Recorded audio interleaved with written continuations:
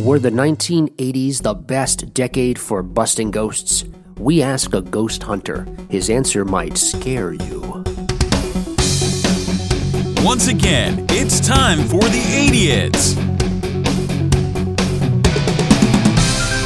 An objective defense of the 80s. From a couple of idiots. Welcome to another episode of The Idiots, an objective defense of 1980s pop culture from a couple of idiots, and I'm one of those idiots. My name is Will, and joining me, as always, is my friend and co-host and the man who tells me that I speak too quickly on the podcast, Ray. How's everybody doing? See, I just caught myself doing that really fast. It wasn't that bad. And if you want, I could just talk faster too so that it all works out. No, your Midwest sensibilities need to ground my East Coast frenetic energy. Oh, okay. We won't do that then. And later we'll be joined by a guest who will help us determine whether the 1980s was the best decade for ghost busting when Greg Faketic joins us in the Rumpus Room. But first, further proof that the 80s was the best decade for pop culture, here's 80s news. So just a couple of weeks ago, I don't know if you caught the 2019 Tony Awards. Nope. Okay, I'm glad you didn't. What are those? They're the T and EGOT, and I know you know what that is. Emmy, Grammy, Oscar, Tony. So the Tony Awards are sense. obviously, as Ray knows, as he pretends he doesn't know, awards that are giving out to Broadway productions and other theatrical awards related to professional theater. So of interest to me in the Tony Awards were that there were two 80s movies converted into Broadway musicals, both of which were nominated for multiple Tony Awards, and one that won at least one particular award. Now you have my attention. Okay, so what I'm going to do now is I'm going to name off a bunch of movies from the 80s that were turned into Broadway musicals, one of which is not true. And among those will be the two that were nominated this year in Tony Awards. Okay, so here we go. 9 to 5. There's a lot of them too, so just pay attention. 9 to 5, Beetlejuice, Big, Color Purple, Dirty Rotten Scoundrels, Flashdance, Fame, Footloose, Ghost, The Golden Child, Hairspray, The Last Starfighter, Pretty Woman, Tootsie, Toxic Avenger, Xanadu. One of those, now here's the craziest thing about this, Ray, only one wasn't ever turned into a musical. I would think there's like 4 or 5 in there. Do you know which one is fake? My gut instinct is to go with Toxic Avenger, but I'm going to say 9 to 5. You're right, Toxic Avenger was made into a musical. You're wrong. 9 to 5 was also made into a musical. The correct answer is The Golden Child, which I kind of just was counting on maybe the volume of movies I threw at you there. Yeah, that's okay. But I'm going to go with, I think the one that got something was Flashdance. You know, that's a great guess, and it may have won in prior years. I don't know. But this year, up for Tony Awards were the musicals Beetlejuice and Tootsie, with Tootsie winning for Best Book in a Musical, which are the words spoken in a musical, and also they won for Best Actor in a Musical.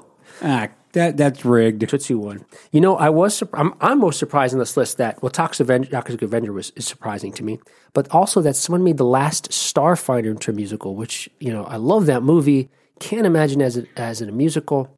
It never made it to Broadway. It was some small theater in New York. But still. You know, you could write your own, or you could just go to the library and squiggle through the DVDs and go, oh, look, The Breakfast Club, the musical Hang on, that I'm about to write. I got to get this down. Hang on, Breakfast Club. All right, I'm going to start working on that. Start working on it. Another bit of 80s news I wanted to touch base with you on. The commercial for Renault, the car in Brazil, that featured the Dungeons & Dragons characters come to life from the 1980s Saturday morning cartoon. What did you think about that? I absolutely loved the commercial. Would you like to see a live action? Yes. I want to see a live-action Dungeons & Dragons movie. I want it to be just like the cartoon, and I want Danny DeVito to play Dungeon Master. Oh, okay. So Danny DeVito, that would be hilarious. And I think he's perfect. Probably very good, yeah. You know, you say you want it to be just like the cartoon. The commercial, for me, really captured that. The casting was great, the spirit of it. This is something I would go to the theater and watch. Yeah, and It gave us a resolution. All of the episodes were them trying to get back to that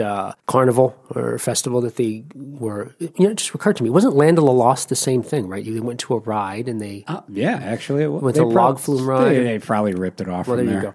But at the end of this commercial, they're back home. I think there's kind of a, the end sort of question mark ending to it, right? There's maybe a bad guy that pops up at the end. But yeah, I would love to see that too. I could see it as a series, a Netflix series would be amazing. I would watch that for sure. Yeah, I can't understand why it hasn't happened already. It just boggles my mind with the popularity of Dungeons & Dragons right now that they haven't done anything with it. You're right. It is strange that we don't have it now and I know we'll have a D&D episode, and I really look forward to that. But with the popularity on the rise among young people especially, and the technology we have for special effects, why don't we have one? Were you a fan of the movie that they did do? What was that? That wasn't even in the 80s, was it? The one Dungeons & Dragons movie we do have. They've done 3.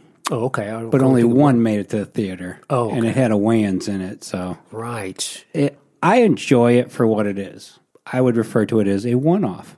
Right. Which is a term for a game you're only going to play one time. I see. So that's what it is to me. It's a one-off. I enjoyed it. I didn't hate it. A lot of people hate it, so... It's not in the VHS collection. Well, I own it on DVD, so... I see. Well, then that says something, because if you really liked it, you'd have the VHS copy. And the third thing I wanted to talk about in 80s news leads us right into our topic of the day, that there's a whole...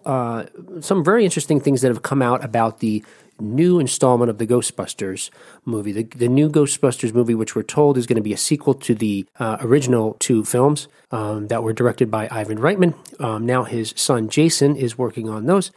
We got a release date sometime in 2020, which is awesome because it's hard to believe it's just about a year away at this point. Some interesting things came out about that. In particular, this week, just about a week ago, there was a Ghostbusters Fan Fest, which was hosted by Wizard World. And some interesting things came out of that, and I wanted to get your opinion on. One of them was, and I think you'd appreciate this, was that one of the things Jason Reitman said that he wanted to do with this new film is, quote, scare children. Your feelings about the original Ghostbusters, is it comedy horror? Is it comedy horror, or is it just straight-up comedy? In my opinion, it's a straight-up comedy.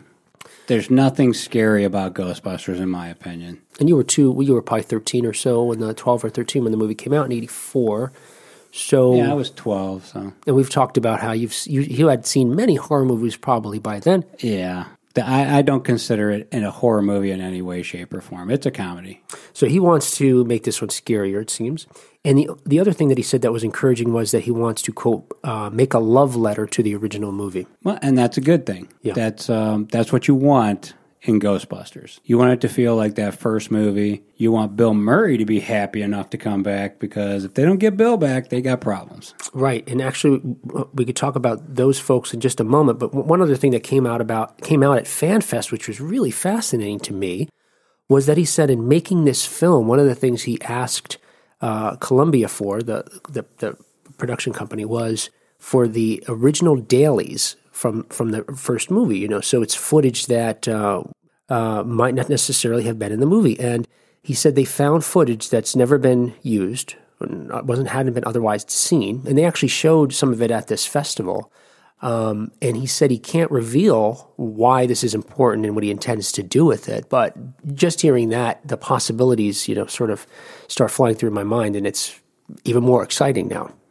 Yeah, I'm excited for that one. I'm looking forward to Ghostbusters 3. I think it's going to be awesome. What are we looking at? You're showing old footage. Are we looking at time travel? Are we looking at flashbacks? Yes, my guess, based on Aykroyd's original idea, I think we're going to go into the time travel aspect of the movie now. Okay. And for people that don't know, what was the original concept? Originally, the Ghostbusters would travel through time and across worlds to bust ghosts, and it was just a job like any other job. So there's other Ghostbusters and whatnot. So, but because of the restraints at the time, the studio said, we're not spending the money on this, and the technology's not there yet. So with the CGI better now, should they do Aykroyd's original script, which I would have done instead of the reboot of Ghostbusters a couple of years ago? Yeah.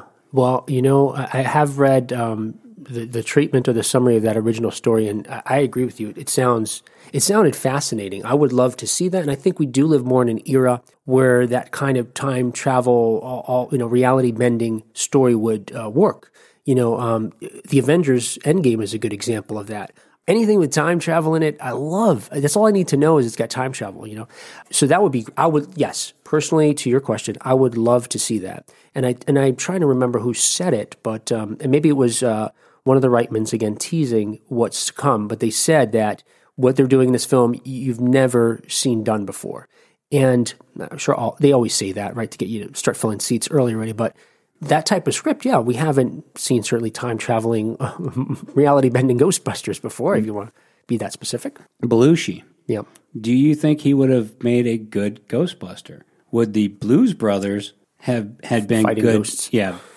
I mean, it's kind of weird to think about it that way, but when you say Aykroyd, Belushi, I immediately go to the Blues Brothers. Right. But they were also in a movie called Neighbors. Sure. Where Aykroyd's the silly one and Belushi's more of a straight guy. Right. And even in Ghostbusters, he plays a more straight-laced, uptight character than he does as in Blues Brothers. I don't know. And so it was Bill Murray that stepped in when Belushi obviously couldn't be it because he had passed away. Harold Ramis is brought on to rewrite the script with Aykroyd, and he's the one who says, I've worked with Murray, we'll go get him, and he'll fill the void. And then eventually Ramis or Harold becomes the third Ghostbuster. I can't imagine it without Bill Murray. He's got such a unique talent and personality and what he brings to movies. Nothing against John Belushi. I love the Blues Brothers and some of his other films, but yeah, it's Peter Venkman. I don't know. I can't imagine anyone but Bill Murray. And keep in mind, though, it's a completely different movie that he's writing for him and Belushi. So when Harold, time traveling. Right. When Harold Ramis comes in, they rewrite the whole thing to set it in modern day. And it's such an amazing thing for Aykroyd to be able to say, here's my baby, do what you want with it. Because I don't know if I could do that after having written a 60, 70-page story and just go, hey, buddy, just rewrite the whole thing for me and I'll help. And, I'll just let somebody else throw my jokes away. And yeah, and it, as you know, I mean, it happens so often that these things get rewritten and actually because of the Writers Guild rules, you'll see one, maybe two names attributed to the authorship of a screenplay, and there could have been 50 people that played a role. And you bring up Aykroyd and Bill Murray; they're confirmed to be in it, and we just learned that Sigourney Weaver is going to be back, also playing Dana Barrett. Annie Potts, who played Janine, she hasn't admitted it yet, but it seems like some comments she's made in interviews have intimated that she's going to be back too. Do you think we'll get the white whale, Rick Moranis, who hasn't been in a film in a long time, and he had some tragedy in his life, so it forced him into retirement, but I think this is the moment in time he comes back for a movie and just blows it out of the water, because he was perfect in that movie for that role. I think they're going to keep it a secret as long as they can. So, we were talking before we got on the show, just some basic stuff about Ghostbusters. It was released 35 years ago. Yep. If an anniversary ends at a 0 or 5, it's somehow more special than others for whatever reason. And at the time, the budget was 25 to 30 million. And you were telling me about the gross, though. How what you read, they made much more money in the United States than they made anywhere else. Yeah, it was just shy of like 300 million total, but I think like 250, of it was here in America. So, like when we were kids, you couldn't go anywhere without seeing a Ghostbusters shirt. That ghost inside the circle, it was everywhere. Yeah, you couldn't escape. Within months, the merchandising was it was out there. Huge. We do have to hit on the virtual reality with Dan and Ernie out there at the Wizard World. Omaze people had that contest where a lucky person won to go virtual reality ghost hunting with Dan Aykroyd and Ernie Hudson. And the video's on YouTube. I would highly recommend going. It's hilarious to just watch them because they have the goggles on, right, and they're walking around with the guns, and Aykroyd's there, and he's Aykroyd. I mean, he's amazing no matter what he does. So, but it's so cool to just see them. You don't get to see what they see, That makes it more fun. But you can see them yelling, and the one's got the trap and everything, and they've got the guns. So that's an amazing thing for the fans. And they had a big competition to pick a winner. So, but if they released that as a home game, would you buy it? Yes. I've been fascinated with those VR headsets. It looked like it was fun. So I didn't win, by the way. So I wish I did. Then I'd have a much more interesting story. End of story. Yeah. Those things usually go for a lot of money. So kids, stay in school, get a good job, make some money so you can then give it to charity to do something cool with a celebrity. So you said Ghostbusters, you didn't think it was scary. Nope. Have you ever been scared by an actual ghost in your real life? Yes. When I was a kid, I was going to bed and I heard a voice that I did not recognize say very clearly, "Will you wake up if I turn on the lights?" You're not saying he had a Spanish accent. I left out the Spanish of what I said part before. because you said it sounded bad. No, I didn't say I said it sounded bad. What I said was, if we're on the air, this is what I would say. I'll say it sounded bad just because it would be funny. Because it would be funny. It's Yes, not true. fine. The ghost had a Spanish accent, and no one who lived in my house at the time was Spanish. But I was terrified. Yeah. I laid there for hours just with my eyes closed, just listening to see if I could hear anything. So I'm going to ask you all the typical skeptic questions. Was there any chance you were actually sleeping? No. Dreaming? No? Nope. Okay. But there is the chance that the TV was on in another room, and I just heard what I wanted to hear. And when we talk to Greg Faketic later, maybe he can help understand why or what either supernatural or reasonable explanation. You're obviously right. Yeah, maybe it was just a TV set or something like that. I don't recall ever having any real ghost experience. Maybe it's like in Beetlejuice. You remember the handbook for the recently deceased says that living people ignore the strange and unusual, but Lydia thinks she's able to see ghosts because she herself is strange and unusual. And you are, in the very least, peculiar. So maybe as a child you were open-minded to these things, or did you understand what a ghost was at this point? Well, once again, I watched a lot of horror movies growing up, so yeah. And I liked anything with supernatural, horror, Bigfoot, Loch Ness Monster stuff. I loved all that stuff. So, and we had Big Chuck and Little John here in Ohio, so they showed horror movies, and they were all silly movies, but they did show some scarier ones sometimes. So, and that was a big deal for us to stay up and watch those. Right. So then you go to bed, you probably give you nightmares.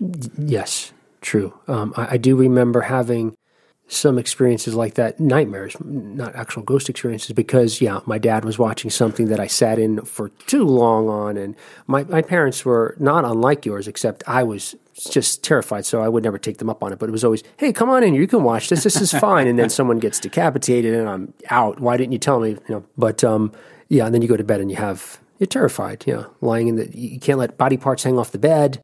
I had a nightlight for many years as a young person. I think I was in high school before I got rid of it. Eventually I learned to love the dark, but although we talked about this before, a lot of weird stuff happens all the time and we don't know what it is. My first thought is not, that must be a ghost. It's usually either there's a logical explanation like the TV, or you just don't know. Have you ever used a Ouija board? I have.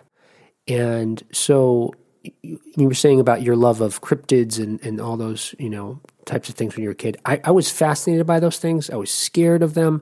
And so this led me to do a lot of reading to figure out, well, what's really going on? And sometimes I would get answers that would give me comfort. Other times I was reading something that made me more scared. Eventually this had me, ground as many things in logic and reason. That gave me comfort that I could sleep at night, balancing out against potential for great anxiety.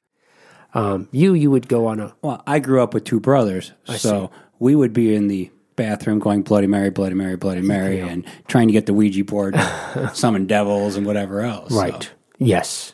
That was fun. That's what three brothers do, right? Yes. I don't know, I guess. So my only experience is, and this was as I got older, because I became such a cynic and skeptic, and I really liked what Houdini was doing, when he was alive, as far as debunking people that were ripping people off with seances and stuff like that. And Amazing Randy is another guy, who's debunked stuff, and Penn and Teller even to some extent. So finding those people gave me great comfort to realize that not everything I learn about is necessarily real. And so fast forward to being an adult. Yeah, I played with the Ouija board in college. My one of my roommates, my buddy, had one, and he's probably still is superstitious. He had it, and then I'm more of the Bloody Mary side, like you when you were younger. God, it took me a while to get there. So yeah, I was like, let's get this out and see what we can do. And he was like, I want no part of that. So yeah, no, we didn't get any good response. I didn't get any ghosts to come and haunt me or possess me. No, we never got an evil spirit to come and kill us or anything like that, which was disappointing. Wait a second. Unless this is like the Sixth Sense right now, and I find out you've been dead this whole time. You were killed as a young man by Bloody Mary. I don't know. I still have to go to work and stuff, so it doesn't feel like I'm dead. The afterlife sucks is what you're here to tell us. So was that the only time you used a Ouija board? No, we've used them a bunch of times at my house. We just kept trying, You remind me that the one thing I kept threatening to do to my college roommate was I wanted to take his Ouija board or get one and make a mouse pad out of it. So that, this is in the 90s when I'm in college, late 80s, early 90s. Every time I'm using that mouse, who knows what's going to be happening? I was expecting like, some kind of a portal straight to the netherworld to open up. But it didn't. I often think, wouldn't that be interesting? Like that would really make life interesting, right? Yeah, a lot of them will make you deals. And then you can be rich and famous. I want to be able to play the blues guitar really well. I want to be able to battle with a fiddle. Yeah. Oh, yeah. And send the devil back.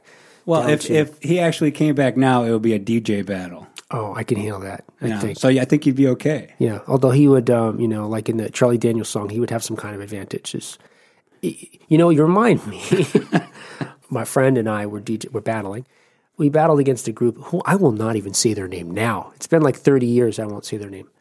But it was the two of us, and we had enough technology to DJ one person at a time, 2 turntables and a mixer. That's all we needed. We didn't even have a microphone, as Beck would sing.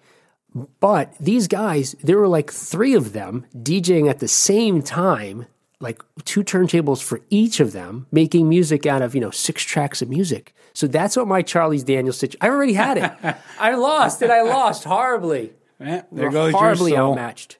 You're right. I would be, yes. Yeah, you lost your soul in a battle. You're right. So I did lose my soul. Well, I think it's time to test your Ghostbusters knowledge. Okay. Here. I got 10 questions for you. Okay. And as usual, you got to get 8 right. And that is 80%. All right, here we go. I have a radical idea. We cross the streams. You got to give me the character that says that. I have a radical idea. We crossed the streams. Peter Venkman. Oh, my God. It's Egon. Oh, he was my second guess. You're off to a okay. lousy If start. I get 2 wrong off the bat, it's a lot of pressure. Okay, I'm not gonna rush into it this time. Think about it. Yeah. Take your time. Human sacrifices. Dogs and cats living together. Mass hysteria. That's Peter Venkman. That's Peter Venkman. I just, Ghostbusters is a movie I use in normal conversation. We all do. Your girlfriend lives in the corner apartment of Spook Central. It's got to be Ray. Ray Stantz. It is. It's Ray. I'm taking my time this time. We're back I'm not on going to blow track. it. I've quit better jobs than this. Ghostbusters, what do you want? That's Janine. There you go. Janine Melnitz. All right, we're doing good now. Yeah. You don't act like a scientist. You're more like a game show host. That's Dana Barrett. Yes. The boys are back in town, Ray. I got it now. Yeah, now you're back on track. Not gonna Here we blow go. it. All right. We came, we saw, we kicked its ass. We came, we saw. That's Peter Venkman also. You are correct, sir. Don't cross the streams. It would be bad. That is Egon. Mm-hmm. Of course. There you go. I thought you said crossing the streams would be bad. And now you see why you got the first one wrong. Those two go together. Okay, who brought the dog? That's Louis Tully. Yep. I love even more was his speech about the stuff that he has. He gets on discount. He's like, oh, yeah, at the party. Yeah, he's like, try the locks. I had it flown in from Nova Scotia. Or whatever it is. Yeah, when he's talking about the guests and what they do. And I only invite clients. Yeah. That's why it's tax write-off. You got 2 questions left. All right. You got to get one of them. All right. So I tried to think of the most harmless thing, something I loved from my childhood, something that could never possibly destroy us, Mr. Stay Puffed. What did you do, Ray? That's right. Ray. So we can get 90% if we get this last one. Let's show this prehistoric bitch how we do things downtown. That is also Peter Venkman. Yes, sir. So you got 9 out of 10. Yes. And I gotta say, it's really humiliating to get that first one wrong. Boy, oh boy, that's terrible. I feel awful about that. I was way too confident. I think you'll have to make up for that the next time. And in spite of my mild embarrassment, that was fun, Ray. So thank you for that. And now we'll be joined by a guest who will help us determine whether the 1980s was the best decade for ghost busting when Greg Fiketic, a real-life ghost hunter, joins us in studio right after this. Hey, this is Will. A brief show note before we get on with our interview with Greg Fiketic. I phoned Greg after our interview in the Rumpus Room to get some more detail about his most frightening ghost experience. So you'll hear me drop in that phone conversation at some point during the interview. And now, on with the show.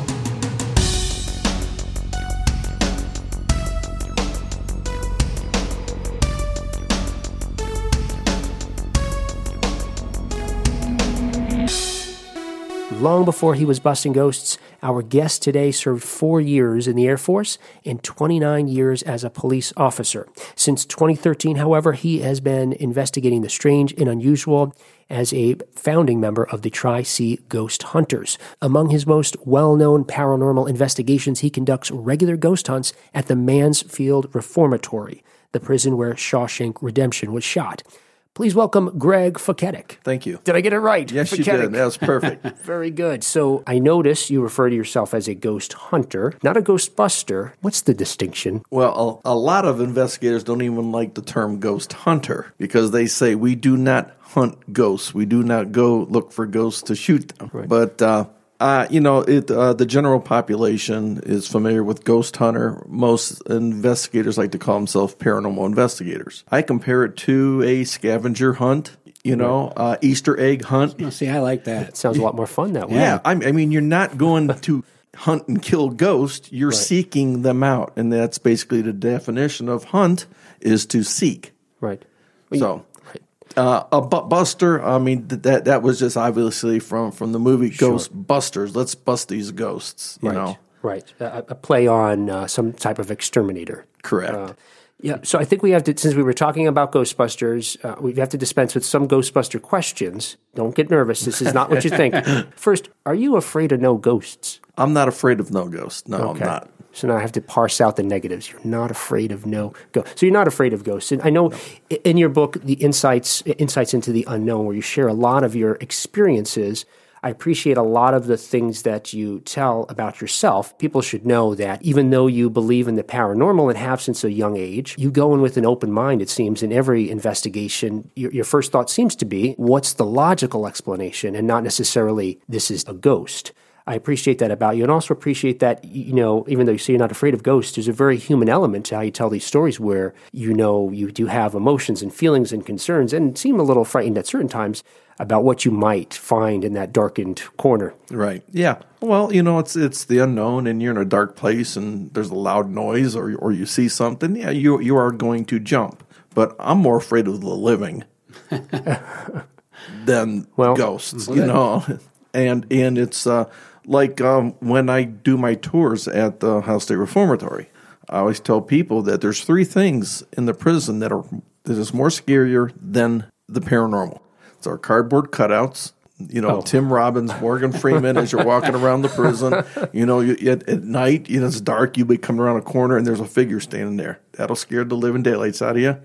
And we have bats, that will scare the crap out of you, and pigeons. Paranormal, you know what? You get used to it, and like I said, I'm more afraid of the actual living than what I can't see. What is the actual scariest investigation location you've ever been to? Where I've had activity and I was kind of nervous. Yeah. A place in Atlanta, Indiana called the Rhodes Hotel. There's something about that location. We've been there a couple times, and each time we go there, it's like everybody's mood changes.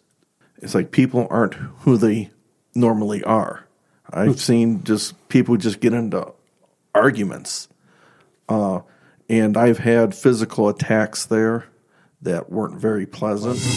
At the time, you could rent out the building for like the whole weekend. It was a historical building, but it was originally built as a hotel. And then during the 20s, 30s, it was a brothel and speakeasy. And I've heard, rumors and stories that there were murders and suicides there too. Anyways, the first time that we went there, we were investigating. My wife and I were up on the second floor. We were in one room investigating, and we heard a noise down at the end of the hall. I told my wife, I'll go check it out. You stay here to investigate. So I went down the hall. We actually had a stationary video camera set up down there. I walked around a couple of the rooms, and then I went into this one room, which is called the Madame's bedroom. And I went in there, stood, quiet, nothing going on. And as I exited the room, I felt this burning, intense pain across my throat. It almost felt like I could have had my throat slashed. I screamed out. My wife came, and she kept asking me, what's going on? And all I could do was just hold my throat with both my hands and gasp. I couldn't talk. Eventually, the pain subsided, and I told her what happened. I don't know if I was feeling something that happened 80 years ago, or is the spirit of the Madame there and she was upset because I was in her bedroom, or what caused that? And those sensations were something that I never felt before and I haven't felt since. But it's being a paranormal investigator. That's what that's what you have to deal with. It's just like a police officer. You have to deal with stuff that you may not want to deal with it, but you have to. And you just keep going back. Yeah. I mean, that's what we do. When we hear a noise and everything, we don't run the opposite way. We run toward it. That would be me. I'd be running in the opposite direction. Well, at first you want to, you want to do that fight or flight. Sure. You're always like, getting ready to turn the other way and go. But you're like, wait a minute. I'm here for this. Let's find out what that was. Does busting make you feel good? Oh yeah. Busting makes me feel good. And the reason why it makes me feel good is because we do a lot of private homes and businesses, and we help people.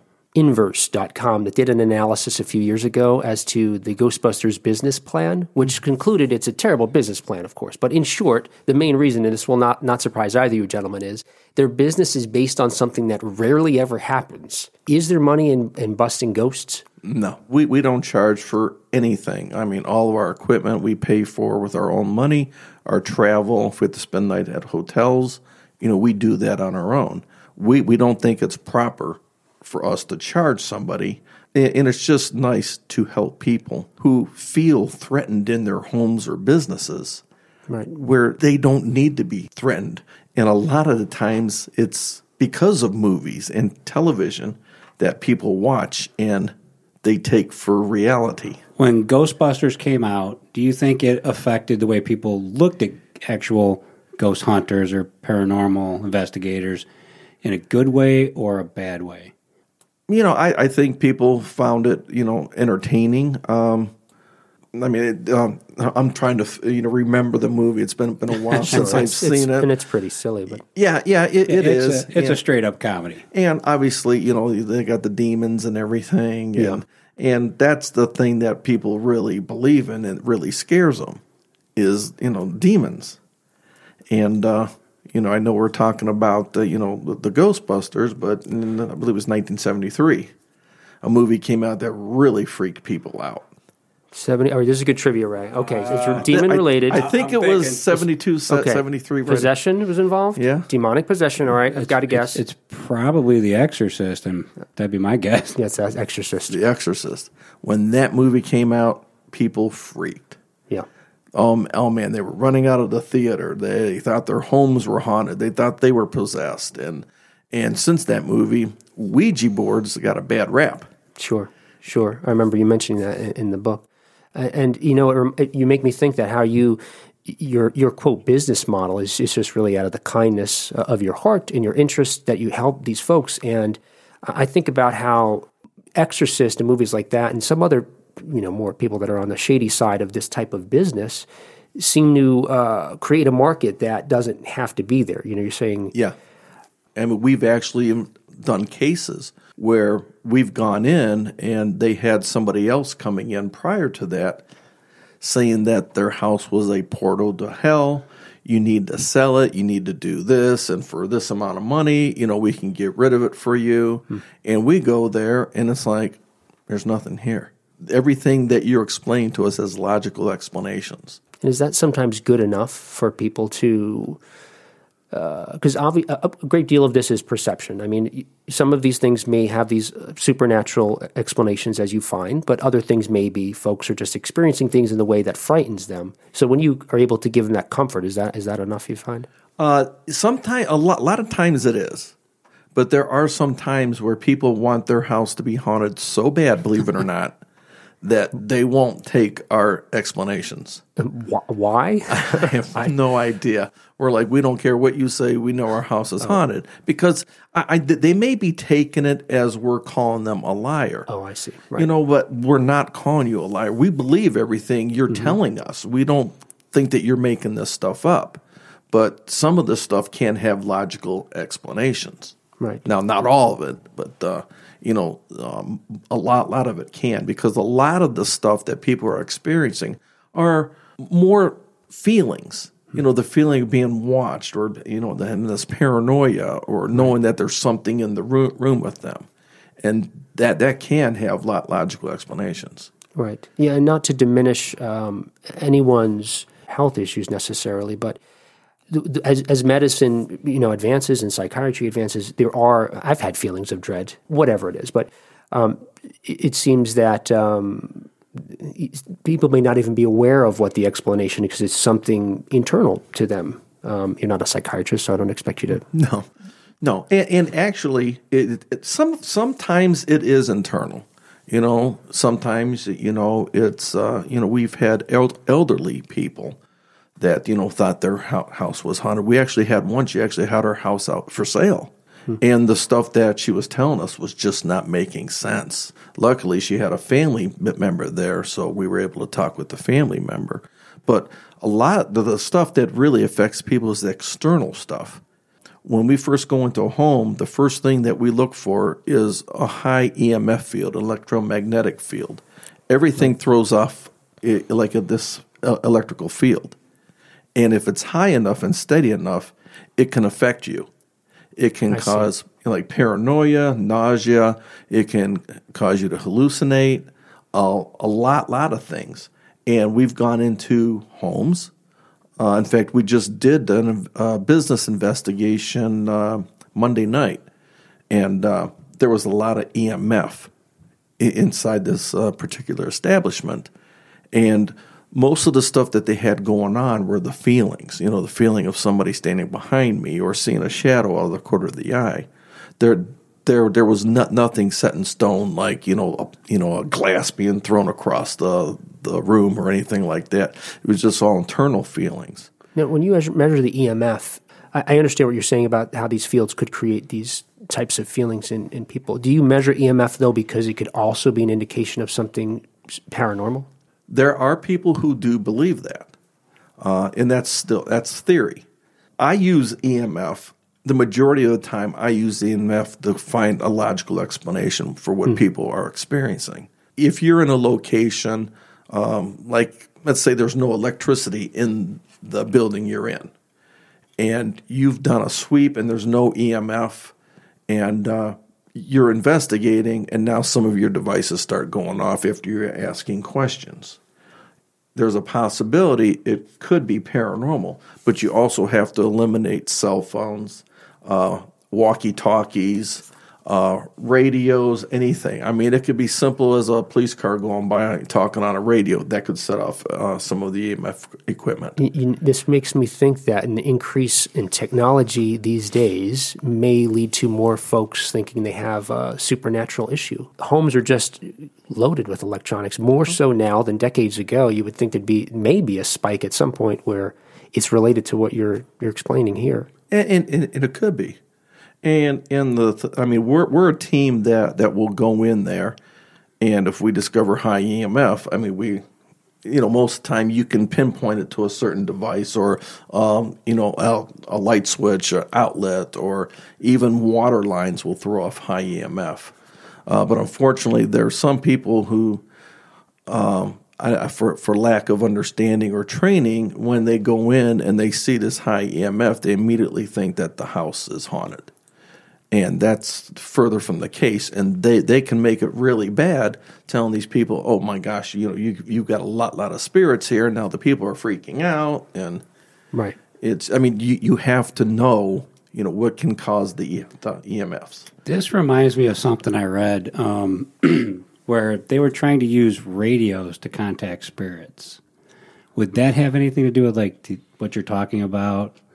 I believe one of Aykroyd's grandfather or his father were... Right, so Dan Aykroyd's family, one of the reasons he wrote the Ghostbusters was his family has always been into ghost hunting and trying to contact spirits, and they're spiritual. Mm-hmm. They believe in that. Would what is it, EMF? EMF. Would that be something he was trying to use the radio to try and pick up with? No, he's probably trying to use the radio waves that are already in the atmosphere. Such as there's a device called a spirit box. Right. And what that does, that actually scans through all the radio stations. And then what the theory is that they can use what's already out there to speak with you. Right. I mean, I don't use it a lot because I've never had luck with it. And unless you've had an exact response at the exact same time, I know of some people who they just play this machine, and whenever they get a word, they call it what's called an EVP. When it's really not. Right. And that would be a Class C or worse. Yeah. Yes. Exactly. And technically, it's not even an EVP. And a lot of that, I saw on the internet some folks using those and someone debunking those, that a lot of it relies on the listener, obviously, what you want to hear. Exactly. So, and again, I appreciate how skeptical you are for someone who hunts ghosts. Ray had a question, and it makes me think, back when you were talking about this being a hobby, what are the qualifications necessary to be a that was one of my other questions. Was in the movie they're college professors, but in your opinion, to become an actual Ghostbuster, if that was a real job, would it be more of a college education, or would it be more of a trade school / police officer? Not a teacher, but an actual trade. Which do you think would be the direction you would go to become a Ghostbuster? Well, I mean, obviously, I didn't do any of that. I trained myself, and I used my senses and my logical thinking. And that's the big thing when you're an investigator, is to be very logical. And I've had people, message me and say, hey, how do I, get a degree in investigating? Well, there are no degrees. I mean, I know there are some sites where you can get a certificate, that says you are a certified, paranormal investigator, but sure. That doesn't I want to get one of those now. Yeah, I'm getting one. We'll do that right after the show. That doesn't mean anything. It's... and I know they have courses of parapsychology and stuff like that. Psychologist is a big one. I've got a friend who's a psychologist who's an investigator, and he's written a couple books. And that's what he does. But obviously don't make any money off it, and that's not what we're here for. Most of the people do it for training. That's where they learn. With on-the-job training, police officer on-the-job training. You learn by doing. So you would basically say it would pertain to the individual's desire, whether they wanted to do it or not. Yeah. As opposed to any kind of training they could actually take. Yeah, it's really... now my training, I read everything I could get my hands on. Everything. Right. There's tons of books out there for how to investigate, and I've got tons of books at home, and I've read every one of them, and I take what I learn from those books into my investigations, and then I tweak it for what I think will work. And here's the thing: there's no experts in the field. Right. That's yes. Yeah. It takes a lot of experience to do this. And I've been with investigators where they'll hear a noise. And they're like, oh, my God, did you hear that? That's going to be paranormal. I'm like, did you look outside, see if there was anybody talking? And we investigated this one building, and they're like, yeah, we heard this woman scream. We looked outside. There was nothing.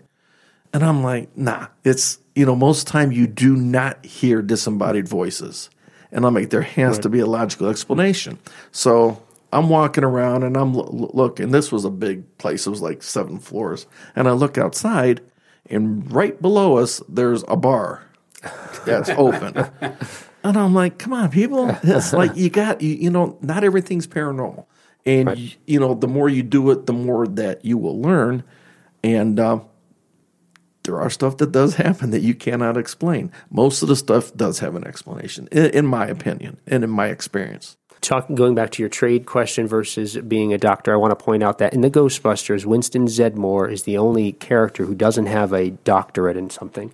Also, again, tying this to Ghostbusters somewhat loosely, if only to crowbar it in, they ask Winston this is his job interview. It consists of one question, Greg. I know you don't remember. And he's asked, do you believe in I'm going to ask you if you believe in these things. Do you believe in UFOs, astral projection, mental telepathy, ESP, clairvoyance, spirit photography, telekinetic movement, full trans mediums, the Loch Ness Monster, and the theory of Atlantis? Are there any of those you don't believe in? Oh, yeah. Okay. Oh, yeah. I think most of them I don't believe in, but, some of them I do. And you remember what Winston's response is? I believe he says, I believe in anything as long as I get a paycheck. Yeah. He said, yes, as long as there's a paycheck in it, I'll believe anything you say. Yeah. I would say, I guess if I had to classify myself as a believer or skeptic, I'd say skeptic. But only because, like you, I lean towards the, sort of Occam's razor theory of the easiest explanation is probably the one. Mm-hmm. Which is not to say, like Ray and I were talking earlier, that weird stuff hasn't happened where I don't know why, and maybe it's ghosts. And maybe ghosts is just another way of saying unknown. I know you mentioned in here about, a UFO is just you talk about the definition of UFO, how the U is the unknown part of it. And that gave me great comfort as a kid because so many things that I saw flying at first were, that's an alien coming to abduct us, later became, it's just that I don't know what it is. So maybe ghost could be that as well as sort of. I mean, nobody knows. In my second book, I go through that, what is a ghost? What can they be? What do people believe them to be? And there's like 7 or 8 things that I come up with that we want them to be real because it gives us comfort that there's an afterlife, or it's it's a figment of our imagination, or there's just a bunch of different things. It's a interdimensional being that can come back and forth. But here's the bottom line: is nobody knows. Everybody has their theories, and nobody's right and nobody's wrong until it's proved.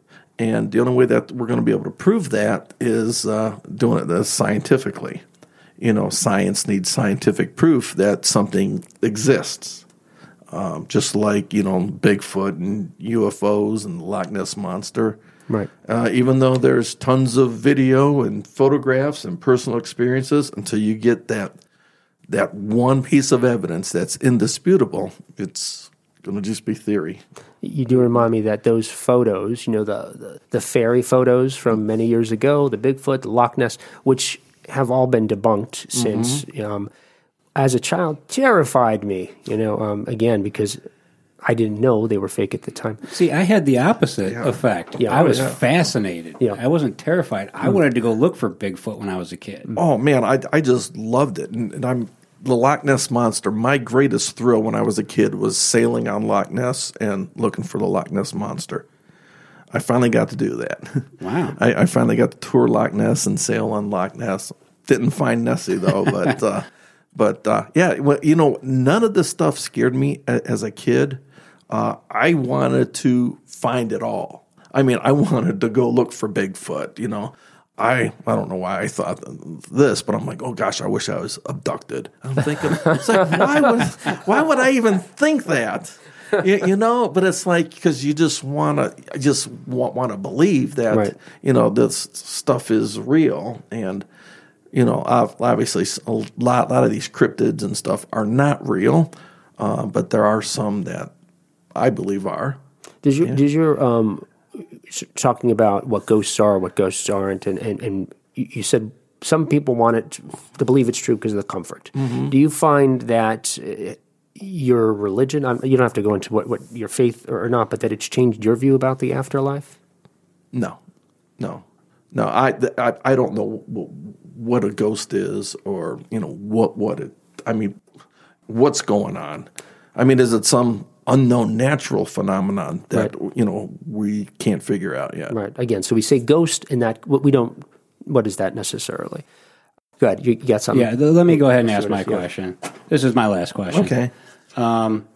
Ghostbusters, Poltergeist, and The Shining all came out in the 80s. Each one is, obviously a horror movie. Poltergeist had some comedy horror, and then Ghostbusters is an actual comedy.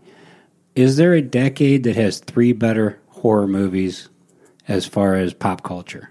And when you say better, do you mean necessarily reflective of Greg's experience, or just for their... Well, in general, like, both Shining and Ghostbusters are in Library of Congress. Yeah. As cultural significance. The Shining is huge. And they all have that catchphrase that goes with the movie. They're here. Yeah, and here's Johnny. Here, yeah. And then who are you going to call? I mean, there's not a person alive that doesn't know those 3. Yeah. Obviously there's other horror movies, but not, in the decades, but those are very big movies. I mean, obviously there's been other movies, but they're not as big. And these 3 are huge. Oh, yeah.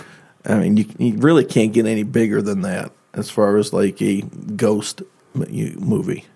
Thinking about the EVPs in particular, I will say, like I said, I'm a skeptic, but that's not to say that your stories in the book did not creep me out entirely. When you're talking about capturing a voice, could I take you at your word? If you say you captured a voice on a video or on recorder or the first story with the green ghost, I believe you, and so therefore it's terrifying. Yeah. And I do have all that evidence. Everything in my book, I can back up and show. I don't want to see the it. Evidence. I don't want to know. So, and I did tell Greg off air not to tell me if the house is haunted. Where the I'm sure it's haunted. Where the idiot's rumpus room is here. We don't want to know. Thank you so much, Greg, for coming out. We certainly appreciate it, and it's been very informative. We appreciate your time. Well, thank you for having me. And if you need a paranormal investigator, who are you going to call? Greg Fakatic. Find out all about Greg and his fellow ghost hunters at tcghohio.org. So I think we've done what we usually set out to do. Yes, and I'm going to agree with you because you did get Greg to agree that the 1980s was the best decade for ghost busting. So, I think I win on this one. So, yes, you win, as always. And we'll see you next time on The Idiots. See ya.